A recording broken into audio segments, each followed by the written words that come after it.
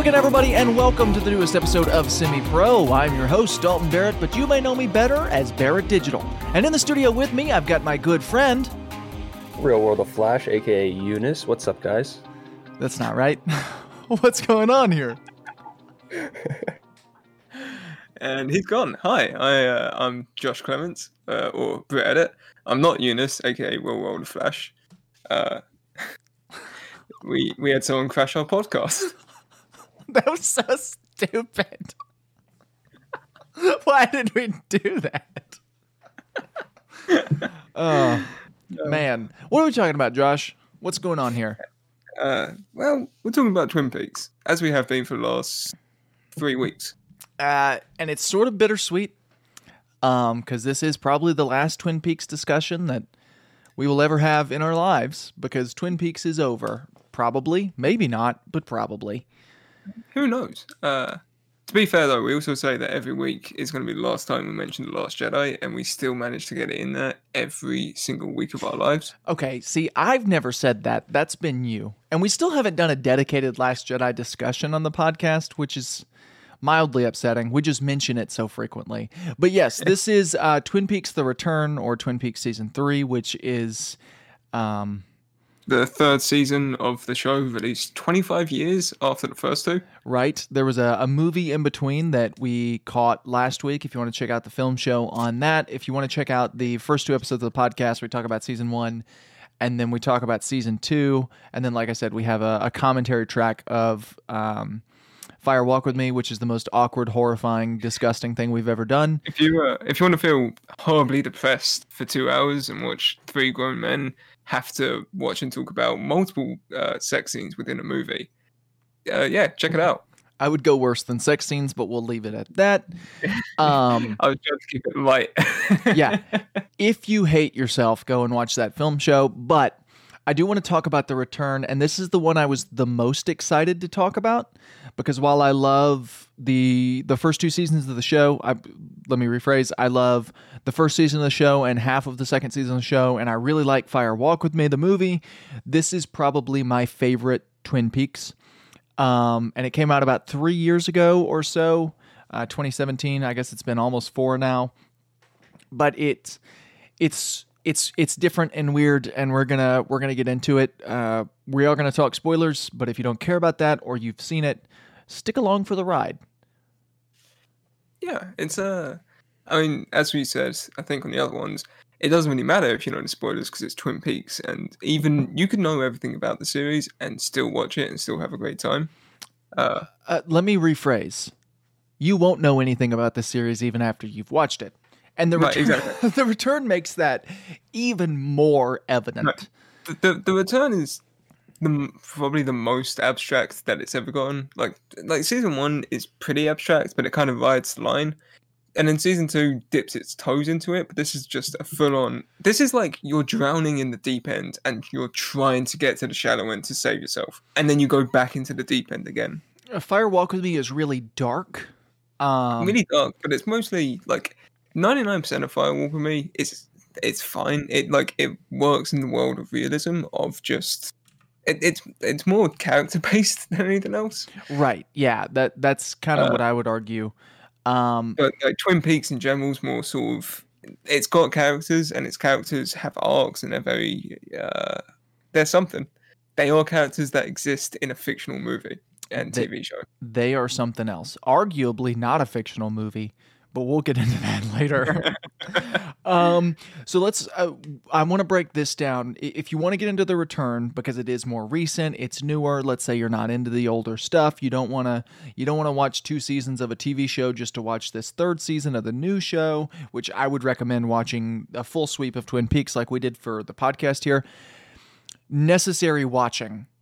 I would argue, and I mentioned this last week on the commentary track, I would argue that Fire Walk With Me is much more necessary to understand this, The Return, than the original series is. Both are somewhat necessary watching, but I would argue that Fire Walk With Me is more necessary to understand this. Yeah, well, so I've watched The Return sort of 1.5 times. I watched half of it the first time I ever watched Twin Peaks. And during that first watch, I didn't watch Fire Walk with Me because it wasn't available in the UK at the time. So I went into The Return just kind of knowing Twin Peaks 1 and 2. As a result, I missed out on so much to do with Fire Walk with Me, particularly the character of Philip Jeffries, and sort of the struggles of, not the struggles, but like the internal conflicts of the Black Lodge and Bob and the Aram. Right. But yeah, like you watch Fire Walk with Me, and then I watched The Return, and it just kind of all clicked a bit more. Yeah, I would definitely agree. There's a lot of really interesting stuff to be said about The Return. There is stuff in there for those classic Twin Peaks fans, but this was made for people who are like David Lynch fans and fans specifically of the Fire Walk with Me. Because yeah, definitely. They take the and we'll talk about this a little later too. They take the parody element of the original show basically out of it.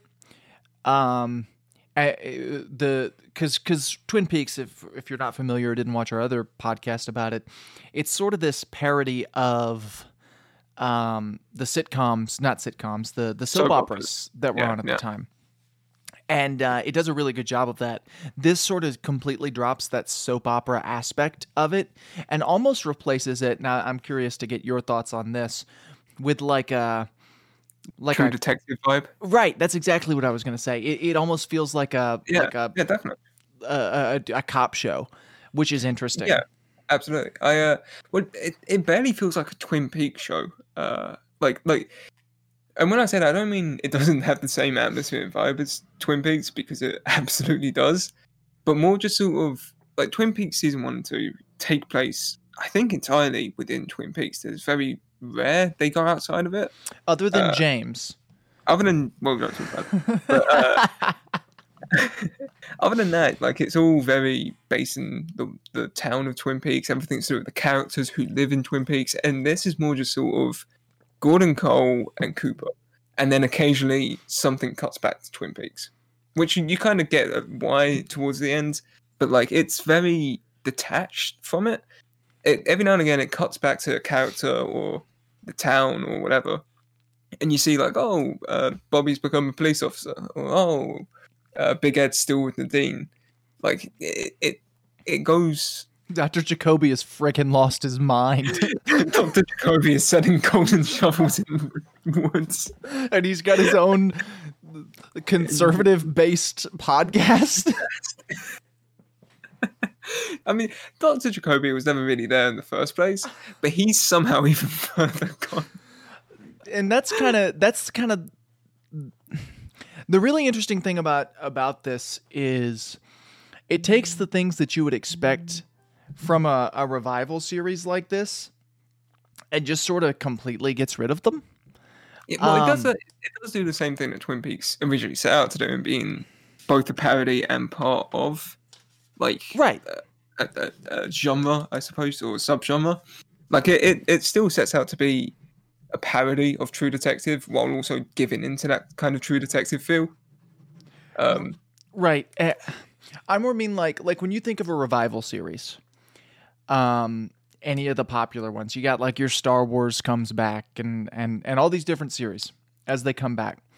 There's always the big fan service moments, like Han Solo steps into the Millennium Falcon for the first time.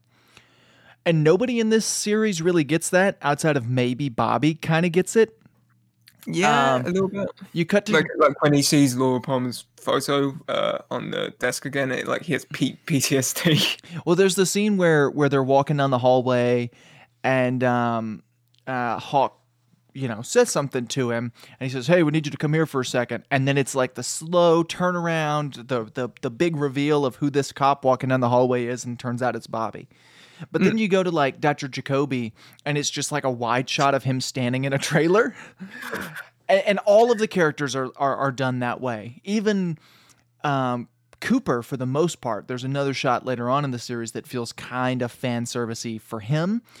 But for the most part, it's just everybody is just like It's just standard. It's none of the fan service and none of the big reveals of who's in it, and you don't get any of those moments. You do get the Laura Palmer thing, like you were saying with Bobby, but outside of that and Cooper at the end of the series, you don't really get any of those.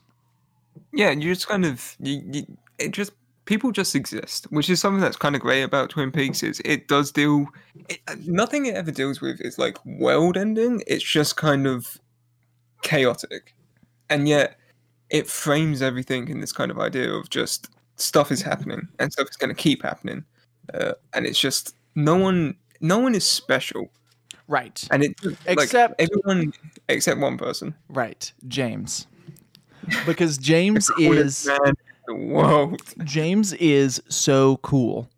James has always been cool. Incredible. So let's kind of break this up this way.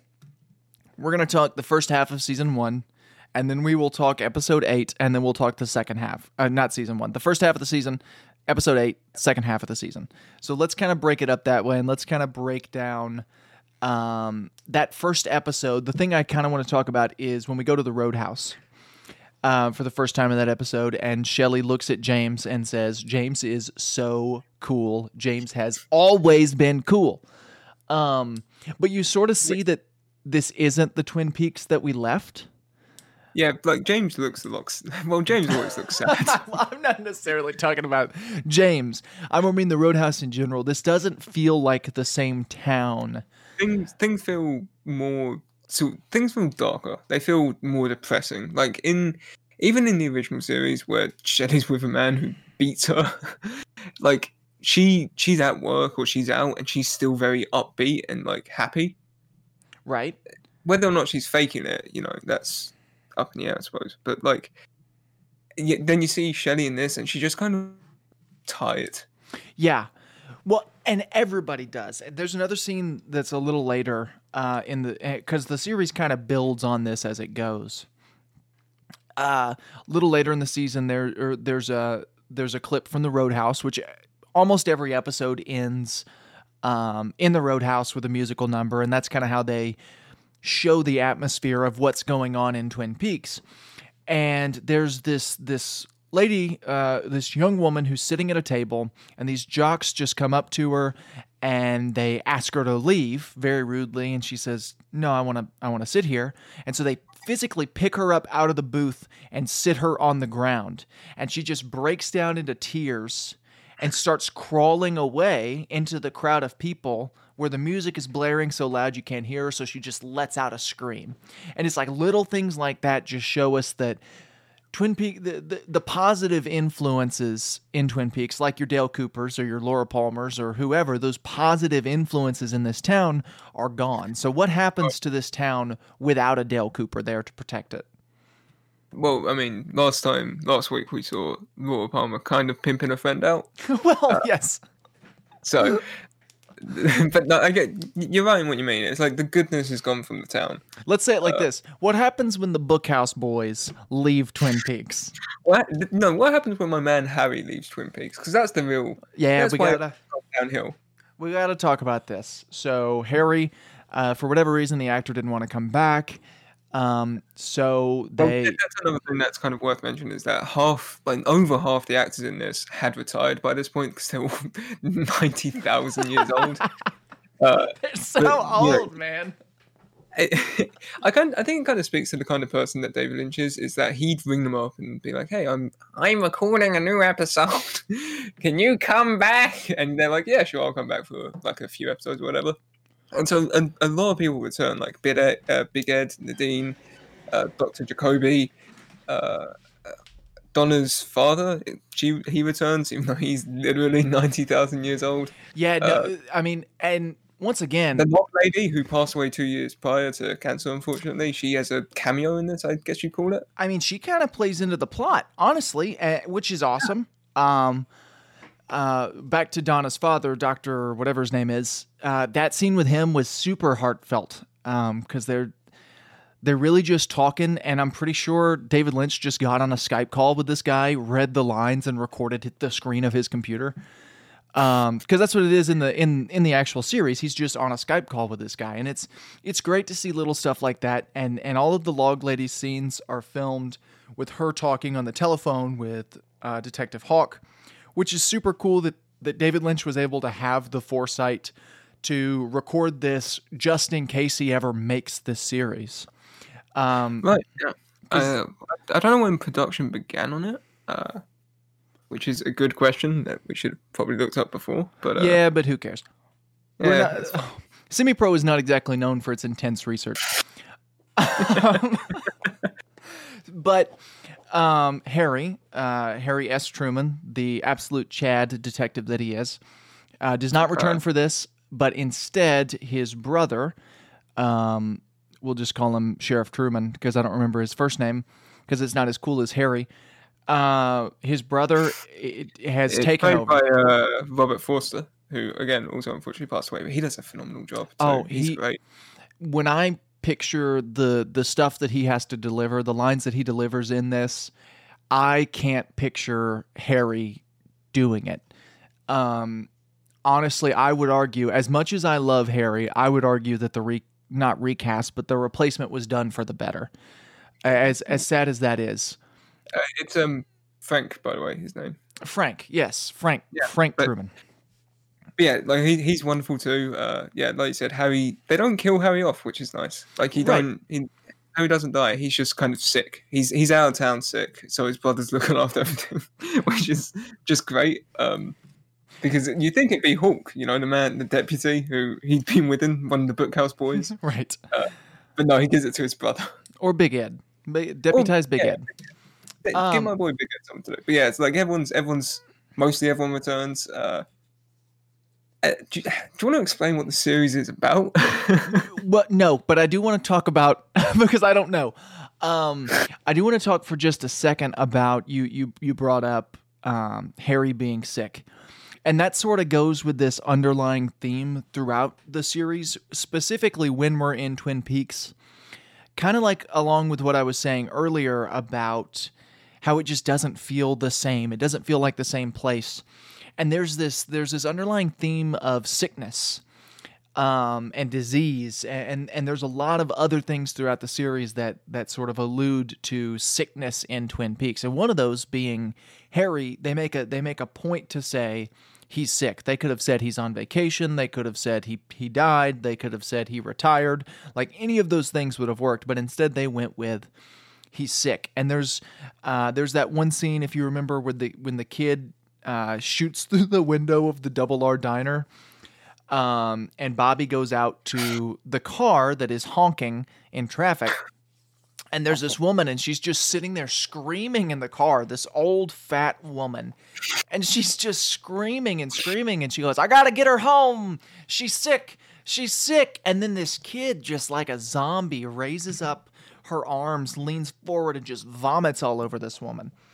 And it's just horribly disgusting, but it plays into this theme throughout the series of sickness. Make with that what you will. I don't know what to make of it. I just picked up on it. So as we kind of keep going through this, we're introduced back to Special Agent Dale Cooper, but he never opens his mouth, and he's stuck inside the Black Lodge, and he's been there for 25 years. 5 years. We're also, over the course of this time, reintroduced to the one-armed man known as Mike, and he talks a little exposition. Lurch comes back for this, and we get to see the evolution of the arm. For whatever reason, that actor didn't want to come back, so they replaced him with a tree with a brain on it. Yeah, that makes sense. I mean, why wouldn't you? Right, that's David Lynch for you. But yeah, it was really neat to see the Black Lodge and get to revisit that and whatever. And then that's pretty much episode 1, right? We're reintroduced to Twin Peaks. We get to see Cooper in the lodge, and then that's basically it, right? I can't think of much else. We get to meet back up with our good friend Gordon Cole, who he's the main character, isn't it? He's the closest thing you have to a main character in this series. I would argue that, yeah, I would say he is the main character of this series. My favorite little tidbit about Gordon Cole in The Return is he's still wearing the old-fashioned hearing aids that he wore in the original, but now they're wireless, and he still clips the receiver to the suit coat pocket on the outside. And it's incredible. I love it so much. Also, I take it back. I would say Dougie Jones is the main character, but we'll get there when we get there. So that's basically how the first episode goes. It reintroduces us to Twin Peaks. We get a look into the FBI. We get to explore that a little more than we have in the past. We learn that things aren't quite right with Twin Peaks. Things are a bit off. Not the show, the town. And then we see Cooper in the Black Lodge. Oh, we're introduced to that one guy whose girlfriend keeps hitting on him in the in front of the big black box. Oh yes, we are. I forgot. I don't remember his name. I don't know if he's given a name. I want to say Sam. Sam Raimi is watching, and it really doesn't matter because he's dead by the time episode 2 starts. Right? Yeah. Well, and that's sort of the framework of episode 1 because it kind of opens on that, which once again, a lot like Fire Walk with Me, seems to be very direct TV symbolism about how much David Lynch hates working on TV, even though this is a show. Yeah, I don't know. Okay, truth be told, like there's a lot of stuff in Twin Peaks that you can sort of read into as a metaphor, or you can take as part of the show, and there's a good amount that you just don't know what is going on at all. And this is one of those situations where even on my second viewing, I was like, yeah, I don't know. Because this is what happens, right? This dude sits and stares at a box for 24 hours a day, doing nothing else. And the box has nothing going on with it. And then one time, he invites his girlfriend up there. They start having sex. Cooper appears in the box breaks, and then the spirit of Cooper kills them in a very bloody fashion. Okay. And they never talk about it again. That's not how I read it. And the finale reframed the whole thing. So that's a literal translation. Well, because we don't see Cooper in the box, we just see a formless being. My assumption was that was Judy, because when they summon Judy at the end, when Diane and Cooper summon Judy in the finale of the show, they have sex, and that summons Judy. So that was my assumption. And we know Mr. C is the one, we find out later in the series, Mr. C is the one who built that box to trap Cooper when he comes back, but it wound up not working, or trap Judy because he was also hunting Judy throughout the season. So I assumed that was Judy who killed the two of them, not Cooper. Okay, yeah, that makes sense. So there we go. But it's that big black box sitting there. They're sitting on a living room couch watching this black box. It's very, very clearly just a television. Like that's the symbolism David Lynch was trying to get across. But yes, so those two people die a horrible, horrible death. And that's sort of the first indication that this isn't your grandma's Twin Peaks. I would say. Well, it's the first indication that David Lynch has a lot more freedom than he did in 1992. Right. It should be noted also that Mark Frost does come back for this, which I think David Lynch directed every episode, I think. Yes, he directed every episode, but Mark Frost co-wrote the entire series with him, as opposed to Fire Walk with Me, which Mark Frost was absent from, which led to that being a whole lot darker than this is, which this still gets pretty dark. Like I said, those people die a horrible, horrible death. And then we kind of bounce around from different locations from time to time, but I can't remember if it's episode 2 or episode 3 where we're introduced to who I'm going to call the main character of this series, a man by the name of Douglas Jones. And Sir Douglas, when we're introduced to him, he's got this long brown hair, and he's chubby, and he's hooking up with a prostitute in a house that he has rented, and he passes out on the floor.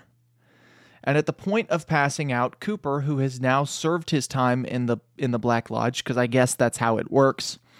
It's been 25 years, and I guess he gets to go back. Yeah, the arm is like, you must go, and he must return. Right. So Dougie Jones was a second doppelganger created by Mr. C, who Mr. is Bob C. that inhabit. Essentially, Bob possessing Cooper's body. It's a doppelganger of Coop that Bob possesses, essentially. Right. So the Mr. C, who's walking around, is the Cooper that was in the finale of the Season original. 2. He's the one that's season like, 2. how's Annie? Exactly. Who was not real Coop. It was a doppelganger of Coop created for Bob to possess. Yes, So and he has the most leathery skin. he's you've got ever the seen. most leathery skin, man. They do a really good job of making him look like Bob, but Yes. he can only be in the doppelganger's body for 25 years. That time is up. So a few years earlier, he creates another doppelganger of that body, gives him his own personality, and sets him out into the world named Douglas Jones. Yes. When he's Cooper... he's not like Bob levels of chaos, but he's still not a good guy. He cheats on his wife, he gambles, he gets into debt, blah, blah, blah, blah, blah. Right. Cooper is about to re-inhabit his original body, Mr. C's body. There's a horrible car accident. For whatever reason, I wasn't really sure why.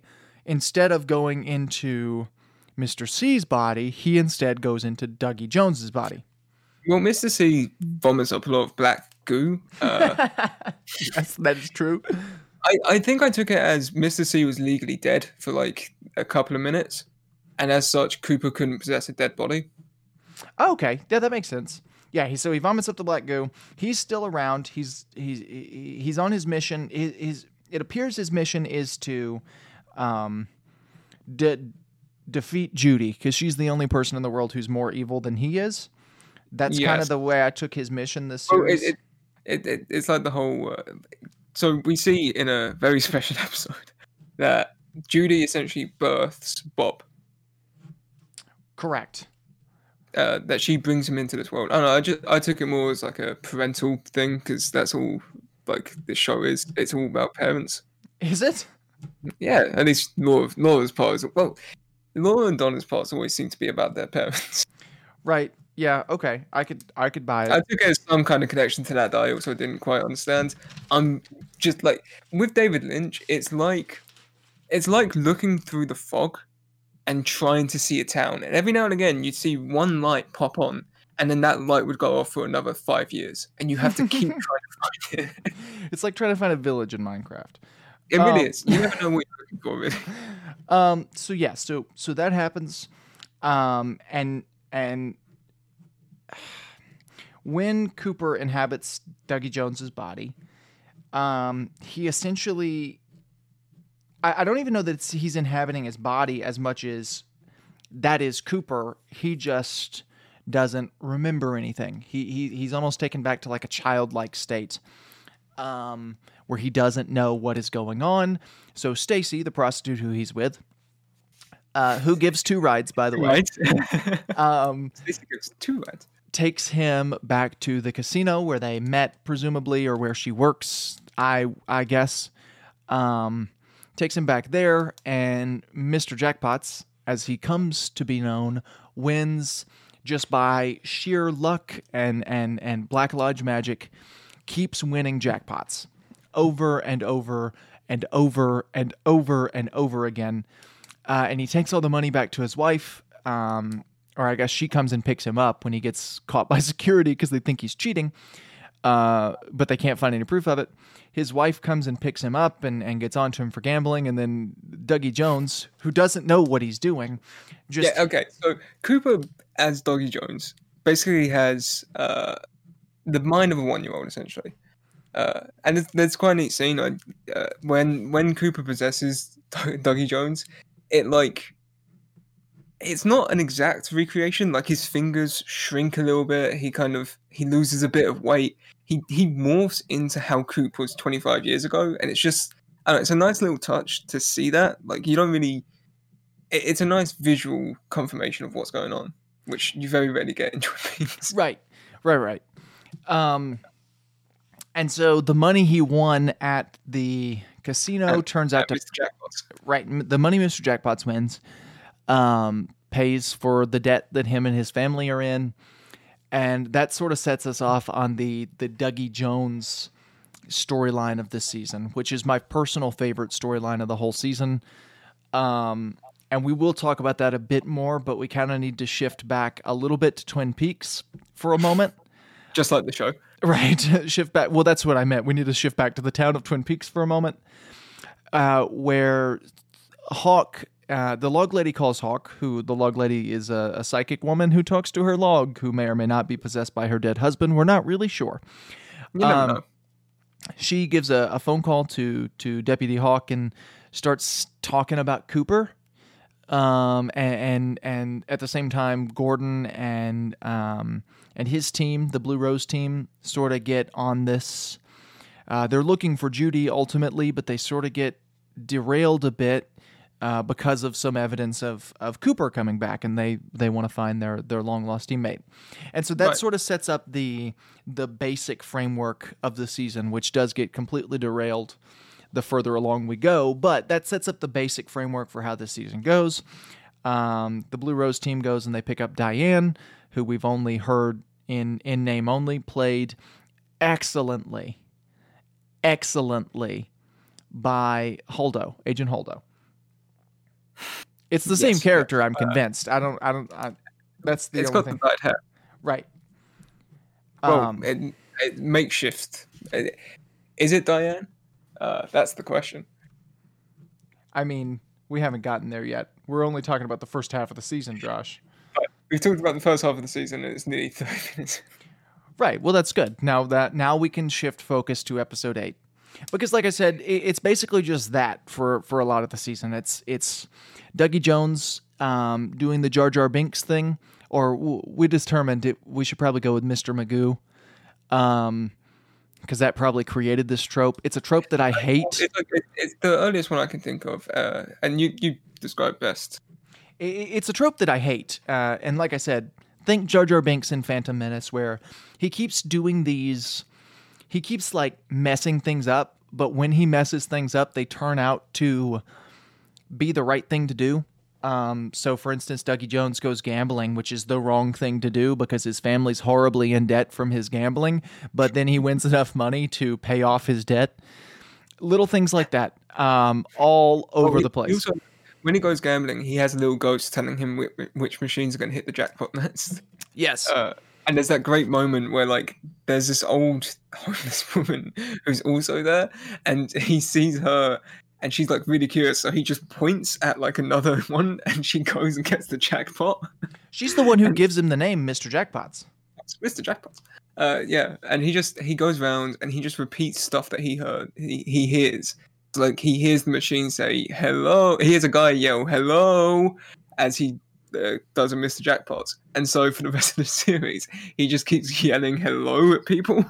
Right. And it's so great.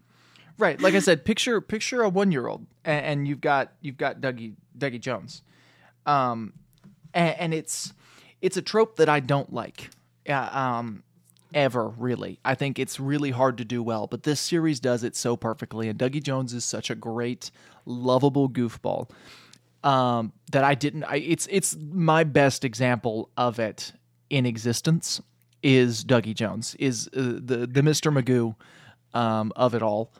And he does a really great job. It's perfect. Yeah, and he kind of, the real Dougie Jones, his relationship with his family isn't great. He doesn't have a great relationship with his wife or his son. No. Like when his wife picks him up, and he says Stacy gives 2 bites, and she just goes, "I'm sure she does, honey." Well, that comes with the blackmail photos that came in the mail of him with this prostitute. Yeah, he's also in debt to like the mob who own the casino, I think. Yes, I think they kind of. I don't know. I don't know. He's in debt to someone who blackmails him and tries to car bomb him. Right, exactly. I think the mob showing up at his house came later. Or showing up at Stacy's house came later. Yes. But there's a lot of that, and that's basically the season. Hawk and the police officers at Twin Peaks are going on this, basically pulling the string until they can find They're going on this wild goose chase for Cooper, just based off of what the log lady told them, as well as some other stuff kind of happens in Twin Peaks that's weird, and they're trying to get to the bottom of it. Most of the Twin Peaks stuff outside of the police is basically just wrapping up loose ends from the series. One of my favorite moments, Nadine comes up to Ed and apologizes for everything that she put him through, and tells him, it's okay. Go to Norma and tell her you love her. I know you do. I've known my whole life, and I've stayed with you anyway. And so he goes, and Big Ed gets the girl, and there are all these little details like that are great. We're introduced to Bobby and Shelley's daughter. Turns out Bobby and Shelley aren't together, which is a very David Lynch way to wrap that up. Well, they're not together, but they have a daughter who's dating the guy from Get Out or Banshee from First Class, and he goes for a job interview with Mike, Nadine's ex-boyfriend, which is like, I think it's his only appearance in the show. Yeah, it's it. It was just there for him to show up. Yeah, and he just goes, this is literally the worst resume that I have ever seen. It would have been better if you came in here with nothing instead. And that guy, that actor, I don't know his name. He is the greasiest man on the planet. Callum something or other, I think. He is so greasy, and he plays a coked out lunatic in the show. Yeah. There's the trailer park analogy I talked about last week on the film show, where we don't really see the trailer park in Twin Peaks. Everything in Twin Peaks looks sort of nice and clean, but then when we get to the anti-Twin Peaks in Fire Walk with Me, we do see a seedy trailer park in another town, and then. Right. The guy who owns that trailer park also turns up in Twin Peaks, which is nice. Yeah, it's great. Well, I say it's nice. A little kid does get hit with a car. Well, yes. And he witnesses his soul go to heaven. But it's nice to see. I'm not going to remember his name, and I love him. I mean, he's in Alien. He's a huge B movie actor. Everyone loves him. He died a few years ago too. It's gonna go. Harry Dean Stanton. That's his name. Yeah. Great guy. So that happens, and now we're gonna shift focus a little bit. Also, Bobby's father, Briggs. Briggs is dead. He's dead, and because he got sucked into the Black Lodge at the end of season 2. No, it happened between seasons because he was back. He comes back and he gives Bobby that whole spiel about how he had a dream and just goes on for 20 minutes, and then Bobby breaks down and cries, and that's the last time we ever see him. Right, and then we sort of shift focus with him. His body shows up, but he hasn't aged any. His head has just been decapitated, and they find his body in the house of the woman who... with the woman's head, who Shaggy from Scooby-Doo was having an affair on his wife with. Yes, which is probably the saddest storyline. Yes, Matthew Lillard's storyline gets me every time. But so apparently, we'll just kind of break this down, and then we'll go into episode 8. So Matthew Lillard's character, whose name I can't remember, he's the principal of the elementary school, and he gets really into this Black Lodge mythology that he starts reading about. He summons Agent Briggs somehow. Him and this woman who I think was the librarian at the school, who was also interested in it. They both summon him, and then the next day she winds up dead, and he's framed for her murder. And then the Blue Roses team, as they're tracing down loose ends, finds him and talks about his story, and then his head explodes. So that's done. That's out of the way. Yeah. Don't need to talk about it again. The show really doesn't. Right. That's just there to reintroduce us to Briggs and show that he's now just the Black Lodge and everything. Just kind of show that.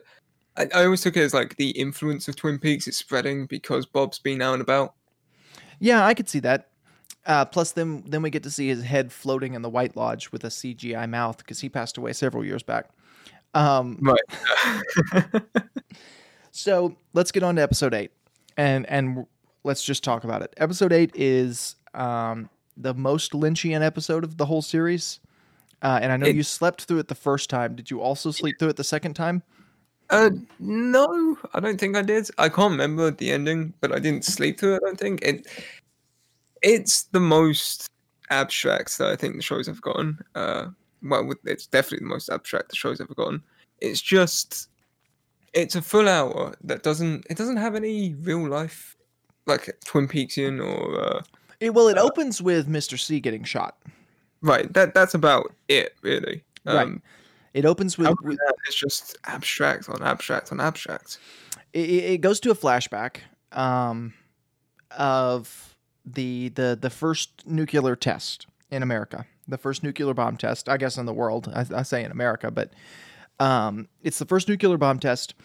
And then we sort of zoom into the nuke, and the whole episode's in black and white, except for these beautiful colors inside of this nuke. It's an absolutely gorgeous episode. And we sort of, we go inside of the explosion and we explore that a little bit. And then we cut to outer space, Where the giant and the arm are watching this nuclear explosion. yes, and Judy's there, And Judy's there, yes. and she's vomiting up And children. She vomits up Bob and Mike and Laura, I think. No, Laura comes later. Right, Laura comes out then. Yeah, she vomits up Bob and Mike, and it's like she vomits up these orbs, and in them are Bob and Mike. Like you can see their faces. Yes, she vomits up her eggs, which crash in Nevada. Which crash in Nevada. And then Some It's some frogs with wings, like cockroach frogs, come out of the eggs. yes, they do, and then it switches to. Is that when we get to the Woodsman? Yes, now it's the greatest zombie movie ever made, the most horrifying zombie movie you've ever seen, because the Woodsmen start coming out, and the Woodsmen are basically just, I guess, Judy's servants or Bob's servants, someone's servants, but they're essentially zombies, and they start attacking people.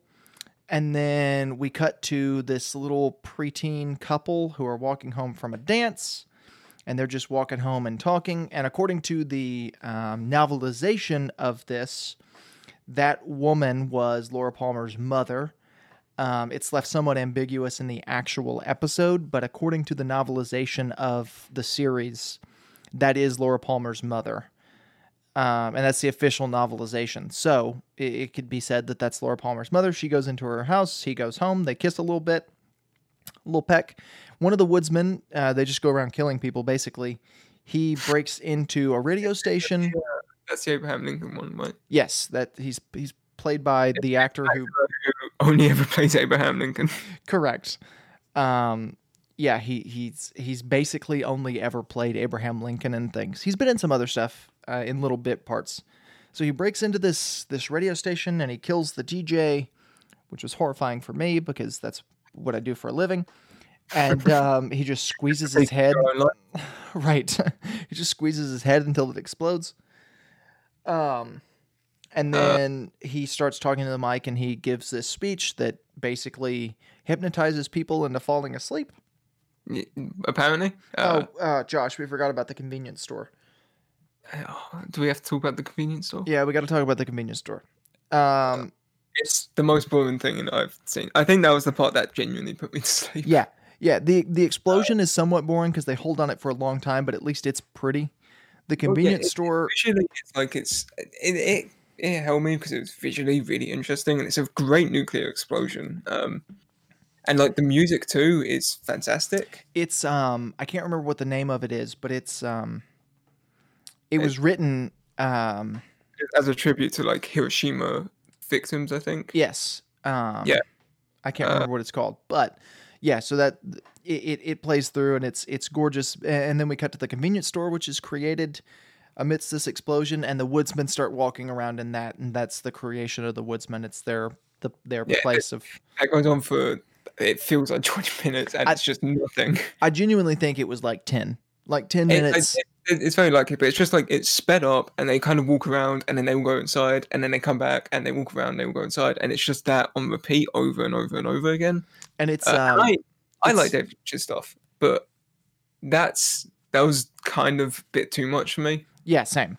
Yeah, and it starts flashing. It's the convenience store that Philip Jeffries mentions in Fire Walk with Me, as well as there's a woodsman there. We actually get to see the inside of it.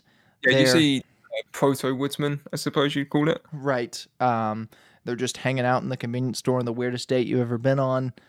There's a Formica table. Green is its color. And then...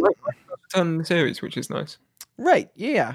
And then... He haven't aged one bit. Right. So then the woodsman give the speech that makes people fall asleep, and then... It's got a light. Right. Well, it's what is it? The water in the well, the white horse drink up and be filled, or something along those lines. It sounds like a hocus pocus line. Yes, genuinely. So the little girl who was listening falls asleep, and then the bugs go into her room, and they crawl inside her mouth, and then it ends. One of them crawls inside her mouth, and then it ends. Right, and then it switches to Nine Inch Nails playing at the Roadhouse. Yes. And the episode ends, and David Lynch goes, "There you go. That's a wrap, everybody." Yeah, it is really abstract, and I know you weren't as much of a fan of it. I like it for the most part. Like I said, the convenience store bit's a little bit too much for me. To just touch too far, but it's mostly pretty fun, and it's got some of the most interesting visuals I've really seen in a long time. I would agree there. It was gorgeous. I will give it that, but it just kind of didn't capture me. Like I said, it's so gorgeous. They were playing it in movie theaters at the time when this came out, which is really neat. But like I said, a bit too much for me. Well, in terms of relating to the show, because everything we said just then doesn't seem to make sense, but it's essentially just kind of an origin story, and it's like, hey, so this is how Twin Peaks, this is how the Black Lodge was made, this is how Twin Peaks and the evil within Twin Peaks kind of came to be. And it's a nice little metaphor, I guess, for like, the evil in Twin Peaks came from the evil of man. Yes, you could have done that in 5 minutes, and they took an hour. That's my thing with it. But it is visually great, and it's the episode that slowed me down a little bit, but then I just went to the next episode, and the next episode's normal. So, the next episode is just like, that's kind of more Mr. C stuff. Mm-hmm. And it's kind of, again, it's more, that's when you find out about Major Briggs, right? Where they're like, oh yeah, this is some dude who disappeared 20 years ago. I think so. And the second half of the season sort of shifts a bit from the first half. Right. Well, the first half is very much kind of catch up and set up. Right. Exactly. Absolutely just payoff. Right. And that's where we sort of kind of keep unraveling the stuff with the FBI. Dougie Jones is becoming more and more successful in his thing, and he's figuring out more and more stuff. He rediscovers coffee and the thumbs up, and a lot of little details like that happen. But we also find out a whole lot more about Mr. C. We figure out how he created that room where the guy was watching the big black box where Judy killed him. We learn a little more about Judy and where she came from. Yeah. We forgot to mention about Jerry Horn and what he's up to nowadays. Oh yeah, so that's another little subplot that just kind of plays throughout the series. Jerry Horn now lives. He lives in the woods because he got so high he got lost there, and he's just a hippie with a beard, and it's incredible. It's great. And Ben Horn seems to have cleaned up a lot. He doesn't... Yeah, he's living his life. He's just kind of... He's not even a shady businessman now. He's just kind of a businessman who operates his hotel. Which makes sense given his arc in season 2 of the show. Season 2 of the show, he sort of redeemed himself, I guess, and now here he is just living his life. We're also in the second half of the season introduced to Audrey Horn. Right, yeah. Which gives a little leeway to the theory that I have settled on as my theory for what this show means. Which it's a shame you have to have I guess it's not a shame, it's pretty great, but you have to have a theory to make sense of the series. It's great that the show never ever confirms anything outright. Right. So we're introduced to Audrey Horn, who is one of the better characters from the series. And she basically never leaves her house until she finally does in the last episode she's in. And her husband is he's either a lawyer or a writer. I never knew. I think he's a writer. I'm pretty sure he's an author. And he keeps saying things along the lines of, I'll write you out of this or whatever. And she just really wants her coat. She really wants him to put on her coat. And Wait, so she wakes up pregnant from after the bank explosion. does she? Is she pregnant? Yeah, I thought she woke up finding out she was pregnant. I don't remember that at all. Maybe you're right. I don't know. Well, I was pretty sure that was a thing. She woke up, and then everyone tried to help her out, being like, "Hey, you shouldn't be a single mother," and she turned them all away. And then I think she, like, when Richard, her horrible son, was like 10, that's when she got married. I don't remember the stuff about her son at all, but I could have fallen asleep. Genuinely, I could have, and I'm probably just missing that. I just remember the conversation between her and her tiny, tiny short husband. Where, and this is interesting because I do want to note this because the conversation they're having is that they're looking for Billy.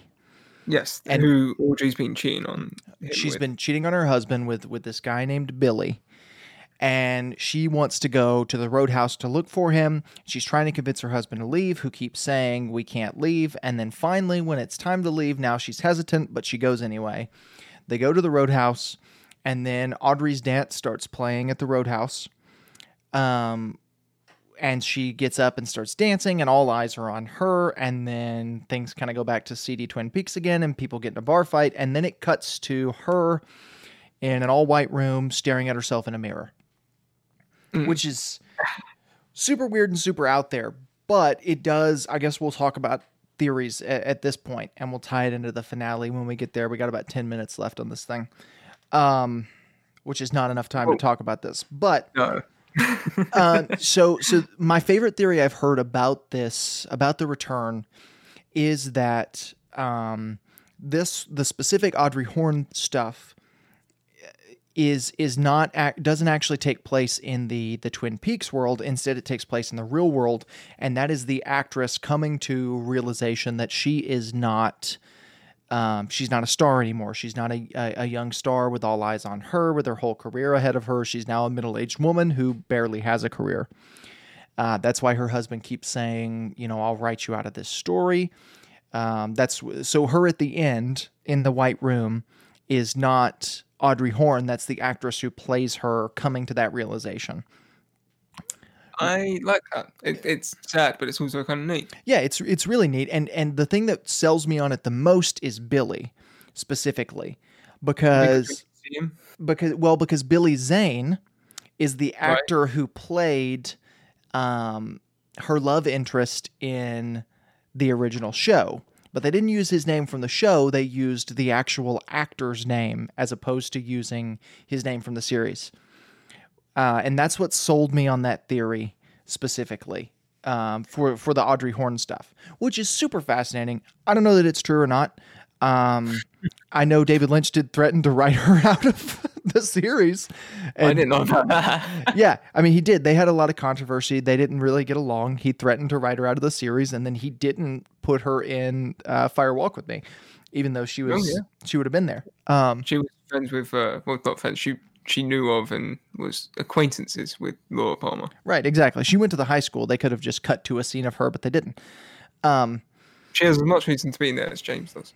Right. Yeah, absolutely. Well, no, James and Laura were dating, so... Maybe it's just my hate for James for being too cool.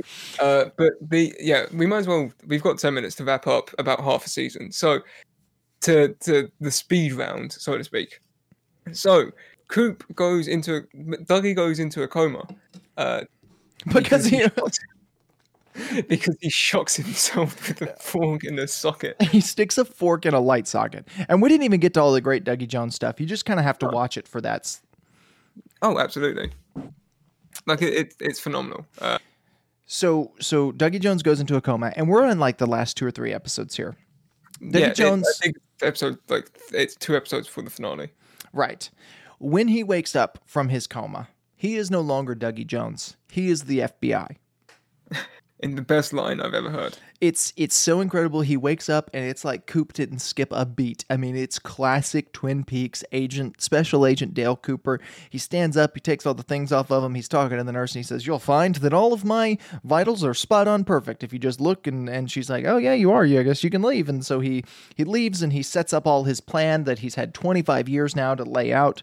And he starts setting up his plan, and the FBI's on his way. And Dougie Jones' boss turns to him and says, "Dougie, what do we do about the FBI?" And he just turns to him and he says, "I am the FBI." And then he leaves and he pulls all these favors that Dougie Jones has collected throughout the series, which is also great that Dougie Jones was just collecting. Yeah, it all comes together essentially. It Mr. Magoo's itself together. And that's when we get to, that's an episode, right? And then we get to, not technically the finale, but I'm going to call it the first finale. It's a two-parter. Right. And it's really interesting the way that they do it because Bob appears as an orb and this British guy that James meets. James is there for the finale, which is awesome because he's so cool. We meet this British guy who was told a few months earlier that his destiny was in Twin Peaks. And so Cooper shows up in Twin Peaks and everything kind of falls into place. And then there's this whole battle inside of the sheriff's department. And this British guy just punches Bob to death. And that's where the episode ends. Yeah. And that's it. That's what I would call the normal finale of the show. You can stop right there and you have a nice conclusion to Twin Peaks. Yeah, you've got Bob is defeated, Coop's back, and everyone, Mr. C is dead. Everyone lives happily ever after, essentially. Lucy, by the way, kills Mr. C, which is my favorite part. We didn't even talk about Michael Cera. Oh, Michael Cera plays Lucy and Andy's son. That's all you needed to know. That's all you needed to know. Lucy is horribly scared of cell phones too, by the way. Terribly. She's just as great now. So is Andy. But yeah, so that all happens, and then that's like the Mark Frost finale, and then the episode after is the David Lynch finale, where half the episode is Cooper and Diane driving. Yeah, half the episode is Cooper and Diane driving, and then they spend the night together in a motel. He wakes up with a note from Linda, I think it says. Well, we should note that it's the most horribly uncomfortable sex scene since Fire Walk with Me. I was just going to skip over it because I don't... There's no... No, I'm not going to... No. There's no dialogue. There's barely any sound. You can tell neither of them want to be doing what they're doing. I mean, they dated for a while. Right. And it's so awkward. I think the reason I think it's awkward on purpose. I don't think it's awkward like in real life. Yeah, I'm assuming they seem very professional people, and they both seem to love David Lynch. Right. Well, it seems to be their way of summoning Judy. Right, but Judy they say like this negative force, just this whose actual name is like Jowdy or something like that. Right. Okay. We've got 2 minutes to wrap up this finale. Josh, go. Okay. So that happens. Coop wakes up. He goes to a diner. He essentially kills 3 cowboys. He then notices that one of the waitresses at Judy's diner is an exact replica of Laura Palmer. So he takes her to Twin Peaks, to her old house. And it is that point where he knocks on the door and he finds that it's owned by someone who isn't Mrs. Palmer, who is actually still alive. Okay. Wait. It should be noted, and we'll talk about this in a moment. The woman the quote-unquote actress who owns that house is the woman who owns that house in real life. She comes to the door. She's not an actress. That's the actual person who physically owns the Laura Palmer house in real life. Go. At that point, Cooper asks what year it is. And then they hear Laura's mom calling her name, and then the house goes out, and then it closes. And that's it. And then Laura's talking to Cooper in the black room again. Well, that's it. We didn't go to the black and white stuff from where Cooper goes back to the Fire Walk with Me. Saves Laura Palmer's life, essentially. Saves Laura Palmer's life, but then she disappears, and then that's when Cooper wakes up. Okay. Right. That's the finale of the show. That's the finale of the show. There's a lot of theories going around, like the one you said about it being in real life. There's another one that's it. There's a theory that's like it's all a dream, which I guess is a cop out, but I could also see it. I saw one which is something like when everything from when Cooper wakes up after having sex with Diane, that's all a dream. That's incited by Judy to give him some kind of sense of closure, and so she can enact her plan, or so that she can keep living and doesn't have to die. That's interesting. I kind of like that. That's why you have like Judy's diner. Right. So the one that I buy the most is that whole final sequence where Coop wakes up and he goes and he goes to Judy's diner. All of that stuff takes place in the real world, not in the Twin Peaks world, which I think is the only real proof you have of that is that the woman who owns that house is the real woman who owns the house, not like an actress or anything. Not like an actress or anything. It's just the actual person, but that could have been just David Lynch thanking her for letting them use her house. But with the name of the person is Carrie Page, who is the woman that Laura delivers food to in season 1, I think. Right, which that adds the idea that maybe they went back in time too far, but Why he's asking what year it is. Right. It's David Lynch, and here's the thing. You will never be able to get an answer on this. Like this right. is... Well, the stuff, like I said, there are a lot of details that I think play into the idea that it's the real world, such as when you drive by the Double R Diner, it doesn't have the Twin Peaks sign on it. It's got the actual sign from the real company on it. None of the stuff looks very Twin Peaks. It looks more like a real town as opposed to the way Twin Peaks is presented in the series. Like I said, that's just the theory that I buy into, but it's all really complicated and I don't really understand any of it. Which is kind of the fun. But that's half the fun of Twin Peaks is trying to guess what it means and then giving it your own meaning. Right, exactly. I mean, you can take and make. I mean, ultimately, it's good versus evil, especially the original series. But I don't know. It's great. I like I said, Twin Peaks: The Return is probably my favorite Twin Peaks. We didn't even talk about the arm wrestling scene. Man, you just need to watch it. If you haven't seen it and you watch through this, yeah, sure, we'll probably end up mentioning it again on future podcasts, but it's a spectacle to be seen, and there will never ever be anything quite like Twin Peaks. No, I mean until David Lynch's Netflix series comes out, right? And then you maybe have something. You may have another part of Twin Peaks. I would be surprised, but all right, Josh, we did it. We described all of Twin Peaks: The Return in an hour. Yeah, we skipped over like half the things. But... Yeah, we didn't even scratch the surface. But either way, thank you very much for joining us for the last hour, and we hope you have a nice day. And if you haven't, I would really, really, really, really, really recommend Twin Peaks. It's a fantastic show, and you will get so much enjoyment out of it. Yeah, no matter where you're listening, thanks for listening. If you're listening on Spotify, iTunes, Google Play, Stitcher, any of the podcast platforms, if you're watching on YouTube, thank you so much. And I guess we will see you next week.